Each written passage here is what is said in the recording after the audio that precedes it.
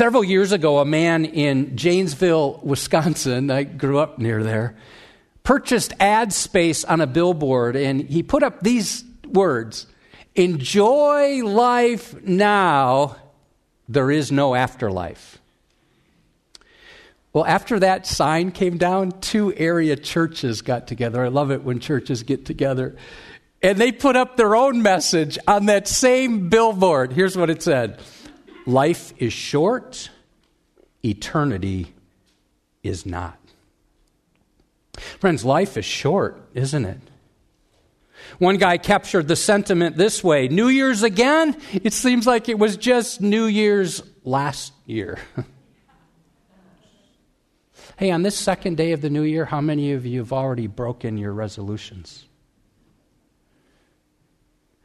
And maybe you don't want to raise your hand, and maybe it's because you're like, I don't even make resolutions. I break them anyway. Why do it, right? You see, some of us are so skeptical of change even happening. Maybe we've tried to change many times before. This is captured by the meme which says, "This is my face when someone says, 'New year, new me.'" It's like, yeah, right. Now, I understand the cynicism. I understand the skepticism all too well. But here's the downside. We can then end up not making any decisions to move forward spiritually.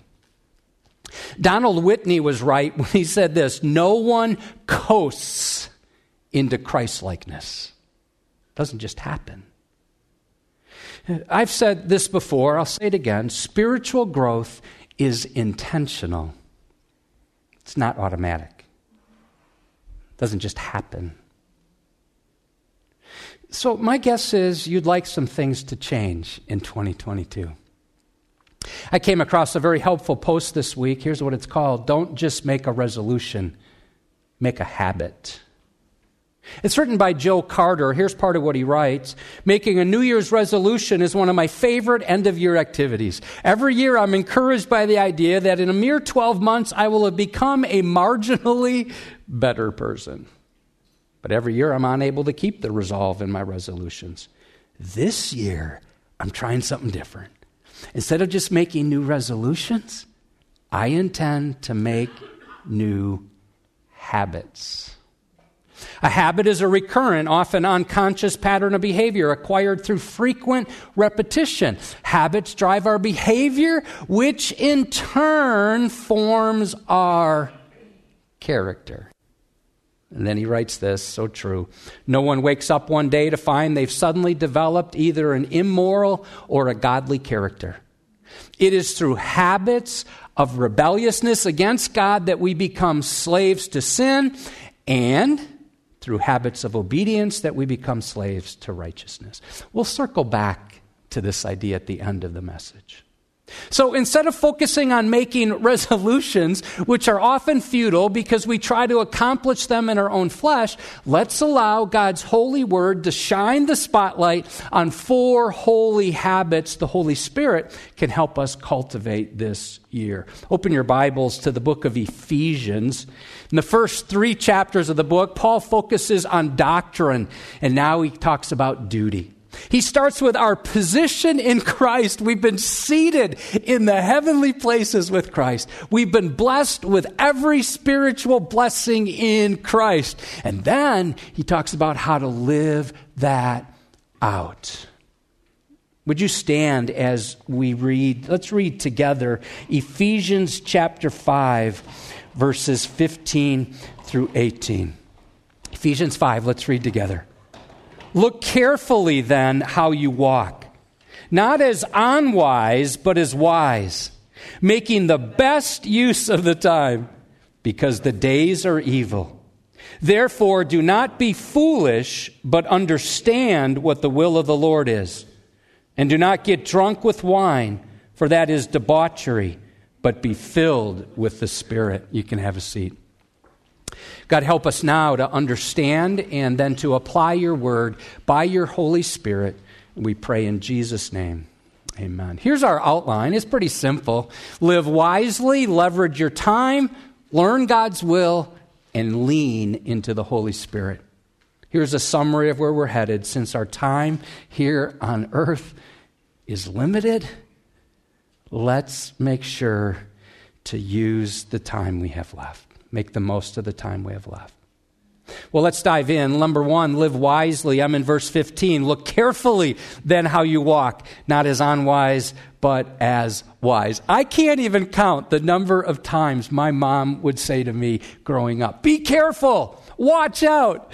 And I'm sure our daughters would say the same thing about our parenting. We were always telling them to be careful, to be aware of their surroundings. The Apostle Paul is saying, be careful, be skillful, be on guard. Make sure you look around so you don't stumble. The word has the idea of exactness, precision, accuracy. One Greek scholar says it like this: be constantly taking heed, therefore, how accurately you are conducting yourselves. Oh, and it's a present imperative, meaning it's a command to continually pay attention to how we're living. We're to be constantly careful. That same word is used in Hebrews 3:12, writing to believers, take care, brothers, lest there be in any of you an evil, unbelieving heart. It's probably fair to say, too many of us, myself at times included, are spiritual sluggards. We're just living kind of sloppy spiritual lives. And instead of fighting sin, some of us take exit ramps all the time. Someone has said the tragedy of life is not that it ends so soon, but that we wait so long to begin it. Check out what D.A. Carson writes. People do not drift toward holiness. Apart from grace-driven effort, people do not gravitate toward godliness, prayer, obedience to Scripture, faith, and delight in the Lord. We drift toward compromise, and we call it tolerance. We drift toward disobedience. We call it freedom. We drift toward superstition. We call it faith.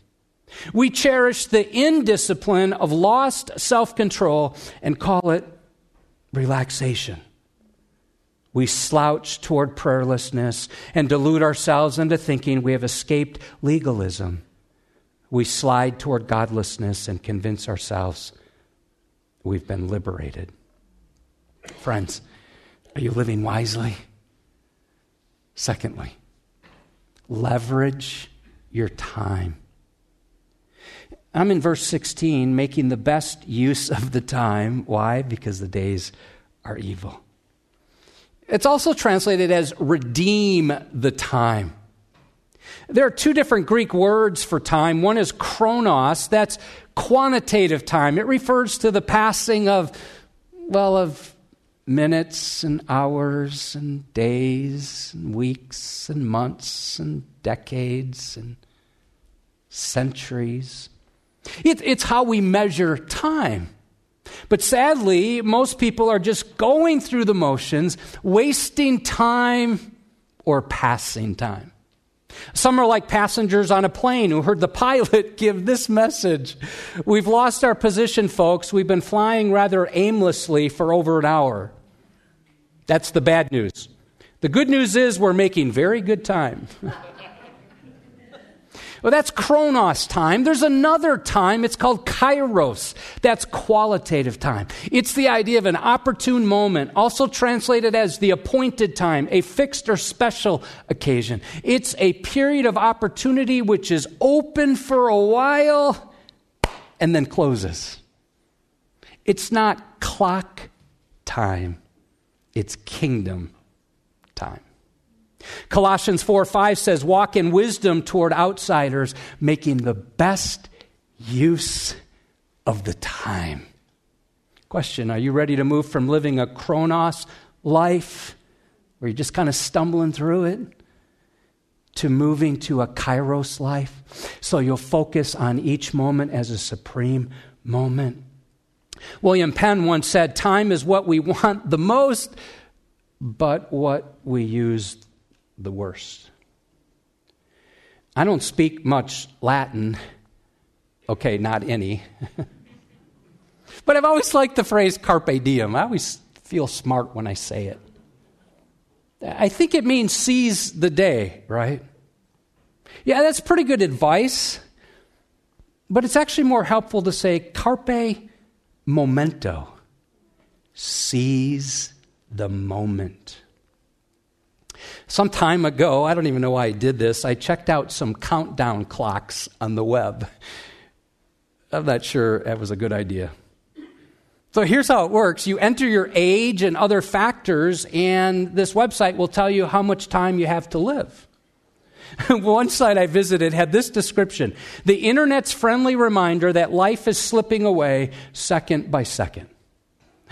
When I first checked this out a couple years ago, I was told I was going to die on October 17th, 2033. When I filled out the information again, it's a true story. I found out my life has been extended. Well, now I'm going to live till April 19th, 2048. I don't know how I've been given an additional 15 years. But like Hezekiah, I'll take it. But I hope I do a better job than he did with his extra time. Some of you are like, who's Hezekiah? 2 Kings 20. So another website, you guys are probably like, why are you doing this? I don't know. So I went to another website. It asked for a ton of additional input, including whether I floss my teeth. I do. And how much butter I use. Not a lot, although I'm glad it didn't ask about my cheese consumption. This site had me living an additional 13,098 days. Now, obviously, only God knows the number of days we have left. But are you aware each of us should be living with an acute sense of countdown? I got to just share some news with you. You're dying. And so am I. We're all on a countdown clock. You think, well, that's morbid. I didn't come to church in the new year to hear that. Actually, it's wise to know that. You say, where do you get that? Psalm 90, verse 12. So teach us to number our days, comma, that we may gain a heart of wisdom. Wisdom. To number means to weigh, to measure our moments so that we live them for God's glory and for the good of others, for the fame of His name among our neighbors and the nations. Psalm 39 challenges us to redeem the time. O Lord, make me know my end, and what is the measure of my days. Let me know how fleeting I am. Behold, you've made my days a few handbreadths. I think this is a handbreadth. And my lifetime is as nothing before you. Surely all mankind stands as a mere breath. Once Billy Graham was asked a question. He said, Billy, what have you been most surprised by in life? Well, with Billy Graham's history and the fruit in his life, the answer to that question should get our attention. So, Billy Graham, what are you most surprised by in life? 2-word answer. It's brevity. You know, God has been teaching me 4 things lately about life. Number 1, life is fast. It's here, and then it's gone. Secondly, life is fragile. It's so fragile. Number 3, life is futile apart from Christ. Read the book of Ecclesiastes. And the 4th thing he's been teaching me is Life here is final. Once our life here is over, our life here is over. The missionary Adoniram Judson once said these words, "A life once spent is irrevocable. It will remain to be contemplated through eternity. The same may be said of each day. When it is once past, it is gone forever." Friends, let's not just mark time. Let's use the time we have left to make a mark for the kingdom. Let's not just waste time. Let's worship God with our time.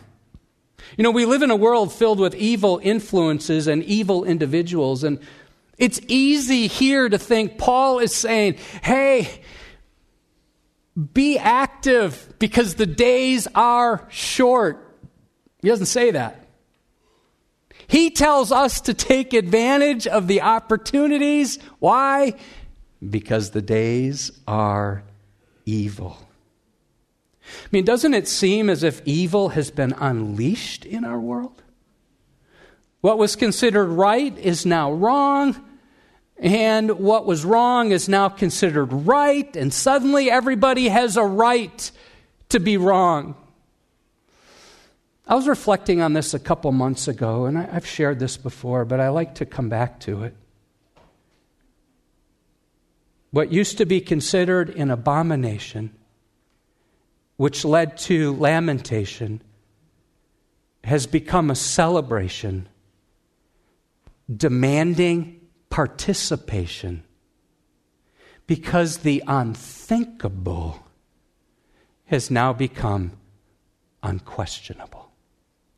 Isaiah 5:20, "Woe to those who call evil good and good evil, who put darkness for light and light for darkness, who put bitter for sweet and sweet for bitter." Listen, in the midst of great evil, we should lament, and there's plenty to lament. But never forget, there's always great opportunity. Every occasion is a time to grab the good and shun the sin. 1 Thessalonians 5, "But test everything. Hold fast, church, what is good. Abstain from every form of evil." Every time you can do something good, you should. Have you ever used the phrase, "I'm just killing time"? I have. I wonder if you'd join me in something. Let's never say that again. Let's never say, "I'm just killing time." No, by God's grace, let's fill our time. You see, wasting the gift of time insults the giver of time. Most time is wasted not in hours, but in minutes and seconds. As someone has said, the only piece of eternity we'll ever hold in our hand is the opportunity at hand right now. We have no other time in which to live. This is our time. Perhaps you've heard this saying, yesterday is history, tomorrow is a what? Mystery. Today is a gift. That's why it's called the present. Some of you like to study and read and go deep. Aaron, I see you down here with one of the books that I highly recommend is called Don't Waste Your Life by John Piper. And some of you would do really well to read this book. Let me just read you a quote from the book, and you may go, "I need to pick that up." Here's what he writes. "Whatever you do, find the God-centered, Christ-exalting, Bible-saturated passion of your life, and find your way to say it and live for it and die for it. And you will make a difference that lasts. You will not waste your life." Maybe we should do what the 16th century reformer Philip Melanchthon did. He kept a record of every wasted moment during his day, and he took his list to God in confession before he went to bed at night. I don't know what it is, but God has created opportunities for you in 2022. There'll be obstacles. There'll be distractions, disappointment, because the days are evil. Ephesians 2:10 declares, however, that you are God's workmanship, created in Christ Jesus to do his work in the world. Well, listen to the verse. For we are his workmanship, that means masterpiece, created in Christ Jesus for good works. I love this next part, which God prepared beforehand that we should walk in them. Which means God has works for you and I to do. He's already prepared them. Our job is to walk in them. He has work prepared for you this year. Will you do what he has for you to do? Since our time on earth is limited, let's make the most of the time we have left. Live wisely. Leverage your time. That leads to the third holy habit. Learn God's will. Ephesians 5:17 clarifies what is important. Therefore, do not be foolish, but understand what the will of the Lord is. In Proverbs, the fool is one who doesn't follow God's ways. He or she might know the right thing to do, but instead does the opposite, or simply does nothing. Proverbs 1:32 says the complacency of fools will destroy him. Many times we talk about the will of the Lord. God, what's your will for my life? God loves when we ask that question in prayer to him. But here's something I've been thinking about related to that. God is primarily focused on our transformation than on our location. We tend to lock into where God wants us and what God wants us to do. Those are important, no doubt, while God is all about who we're becoming. The word understand carries the idea of assembling facts into an organized whole, like putting pieces together in a puzzle. God doesn't always tell us everything about the future, but here's a helpful principle. If you want to know God's will, then do the will of God you already know. Some of us think, God's will is so mysterious. God, what do you want me to do? And many times I think God answers that question this way. I've already told you in my word. And you're not doing what I've already said to do. That old adage is true. God doesn't steer parked cars. We've learned this principle through our study of the book of Acts, Paul's missionary journeys. If you want the Almighty to guide you, start moving. Start serving. Start doing those things you already know he wants you to do. I wrote down 8 ways God's word is clear about God's will. Here they are. Number 1, it's God's will for you to be saved. Number 2, it's God's will. We just studied that. It's actually Romans 12:1. God wants you to surrender. Number 3, God wants you to be sanctified and to avoid immorality. Listen, if you're unmarried and you're living in sexual immorality, you're out of God's will. You're like, that's strong. No, that's what the Bible says. Or if you're married and you're cheating on your spouse, you are outside of God's will. It's very clear, 1 Thessalonians 4. And this is God's will, your sanctification, that you avoid sexual immorality. Number 4, God wants you to give thanks. That's the next chapter, 1 Thessalonians 5. Number 5, God wants you to live a good life.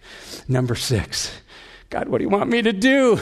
God says, do justly, love mercy, and walk humbly with your God. God wants us to delight in doing his will. And the 8th one I wrote down, God wants you to be a devoted disciple who makes other disciples among your neighbors and among the nations. Someone said this, life is too short to do everything we want to do, but it's long enough for us to do everything God wants us to do. Live wisely. Leverage your time. Learn God's will. Well, there's a 4th habit that it really is the most important. Lean into the Holy Spirit. If you try to make changes in your own life, if you try to live the Christian life in your own strength, in your own flesh, you're going to fail. Verse 18, and do not get drunk with wine, for that is debauchery, but be filled with the Spirit. At its core, this verse is speaking about control. Question, who or what is running your life? Is it you? Is it someone else? Is it an outside influence? Or is it the Holy Spirit? In the culture back then, many believed the spirit world could be entered through drunkenness. So if you wanted to contact the spirits or a dead ancestor, all you had to do was get drunk. The Greeks even had a god, small g, a god of wine called Dionysus. They believed when you got drunk, that God came and inspired you to do and say certain things. In light of that, I guess we shouldn't be surprised. Alcohol is sometimes referred to as spirits. Interestingly, the word debauchery has the idea of wasteful and excessive squandering. The way of the world is wasteful, isn't it? So listen, that's how Paul starts. He said, don't be controlled like that. And you see the word but? It shows a contrast, an antithesis. Instead of squandering your life, being controlled by alcohol, surrender your life and be filled with the Holy Spirit. Oh, this is a command, by the way. It's not a suggestion. Oh, and it's also in the present tense. Meaning, or to be filled constantly, or more literally, keep on being filled always. So if you're saved, you receive the Holy Spirit at conversion. And so the question is not, how can I get more of the Holy Spirit? No, here's the question. How can the Holy Spirit get more of me? As the Holy Spirit fills you with His fuel, He'll give you fruit and He'll help you lead a fulfilled life. Friends, since our time on earth is limited, let's make the most of the time we have left. And we can do that by living wisely, by leveraging our time, by learning God's will and leaning into the Holy Spirit. Now, it's important when we hear preaching to put it into practice. Otherwise, it just becomes information that doesn't lead to transformation. I want to give you just one application today. You're like, I can't ever remember that I just gave one application. But let me tell you why. I think it's the most important. Because the others come out of it. Here it is. Read your Bible every day. Simply put, if you're not reading God's Word, you won't know God's will and you won't grow in wisdom and you won't witness for Him. So let's circle back to the importance of establishing holy habits, not making resolutions. Most of us would agree that reading the Bible is important, but many of us struggle to do so. So for this to become a daily discipline, a habit, if you will, it's important to establish a routine. I wrote down 5 things that have helped me. Number 1, find a Bible and set it out. Just open it up and put it somewhere in your house, your apartment, your dorm room. Number 2, use a Bible reading plan. We make these available every month. This month, today I read Psalm 18, tomorrow Psalm 33. It's all here. They're available at our resource kiosks. They're also on our app and on our website. Number 3, determine what time you're going to read. Number 4, sit in one place. And number 5, pray for insight and application. So down in our basement, I have my ESV study Bible out on a table. Next to it is the Edgewood Bible reading plan and some daily prayer requests that I've typed out for each of our grandchildren. This is where I always sit. This is where, by God's grace, I soak up the Scriptures. Some of you are stumbling because you see my cup of coffee on a Packers coaster, but it kind of comes with it. Someone said there are two great enemies of time: anxiety about the future and regrets about the past. That describe any of you? I wonder if some of you have been so gutted by guilt that you're on the sidelines. You think you've been DQ'd. You think you're out. Christ came to give you a fresh start through the forgiveness of your sins. I like how Tony Evans says it. Regardless of what happened yesterday, if you stick with the Lord today, your yesterday doesn't have to control your tomorrow. Regret for wasted time is more wasted time. And the way to overcome anxiety about the future and regrets about the past is to focus on your forgiveness today. Friends, since our time on earth is limited, let's make the most of the time we have left. Many years ago, I saw an illustration, and I've always wanted to use this illustration. Perhaps some of you have seen it, but I never had the right opportunity to use it. And some of you have seen it. Maybe you just saw it recently, but it's so effective. So imagine this rope is a timeline, and it's a timeline of eternity.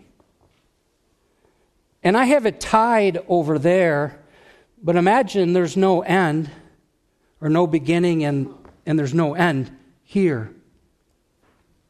So if that's eternity, by the way, I first heard this from Francis Chan. This section here is your life.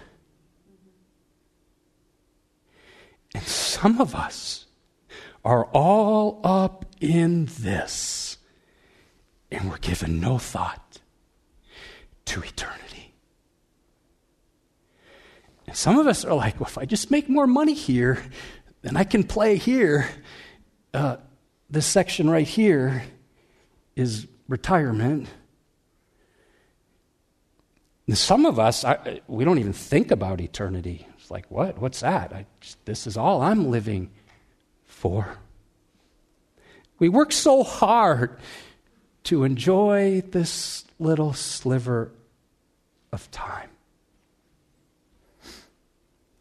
Well, that's some of us. Others of us, we're wasting this. We're not even all in on this. We're just killing time, wasting time, living for ourselves. Listen, what you do here determines your eternity. Actually, let me be a little more careful in how I say that. What you believe here determines your destiny. If you believe that Jesus Christ died in your place on the cross, paying the price for all of your sins, and he was raised again on the third day, and you have repented and received him as your Savior, and by his grace you're following him as your Lord, you will spend eternity with him. Listen, we get one chance on life. And then comes eternity. The question, what are you doing with the only life you've been given? How will this year, wherever that is on this timeline, how will this year mark your life? Well, let me bring it closer to home. How will today? Well, let me bring it even closer to home. How will right now mark the rest of your life and the rest of eternity. Hebrews 9:27 says, at the end of this short life, we're all going to stand before God. You can't avoid that. And it says, and just as it is appointed for man to die once, and after that to come judgment. And all that will matter is whether we have believed in and received Jesus Christ. Perhaps some of you are engaging online have never been saved. You've never asked Jesus to apply what he did on the cross to your own life. But you're like, man, I don't want to waste another moment of my life without getting that settled. I'm going to ask you to bow your head, close your eyes, and you could pray along with me. Lord Jesus, I confess that I've been wasting my life. I've just been living for myself or living with anger or bitterness or living for pleasure doesn't satisfy. Just been going through the motions. I just want to own how I've been living and agree with you and call it sin. And so I not only admit I'm a sinner, I confess that. I cannot save myself. And I repent of my sins. I change my mind about the way I've been living. Jesus, thank you for dying in my place as my substitute on the cross. Thank you that you are the full and final sacrifice for all of my sins. And thank you that you rose again on the third day, showing how you have conquered death and the devil and all of my sins. I believe that you are the Son of God. And now I receive you, Jesus. Come into my life. Save me. I want to be born again. Convert me. Transfer me from the kingdom of darkness to the kingdom of your beloved Son. And I surrender to your lordship, your leadership in my life. Make me into the person you want me to be as your disciple who looks for ways to make more disciples among people I'm around and in other places I haven't even gone yet. Help me to live wisely, to leverage my time, to learn your will, and to lean into your Holy Spirit. In Jesus' name I pray. Amen.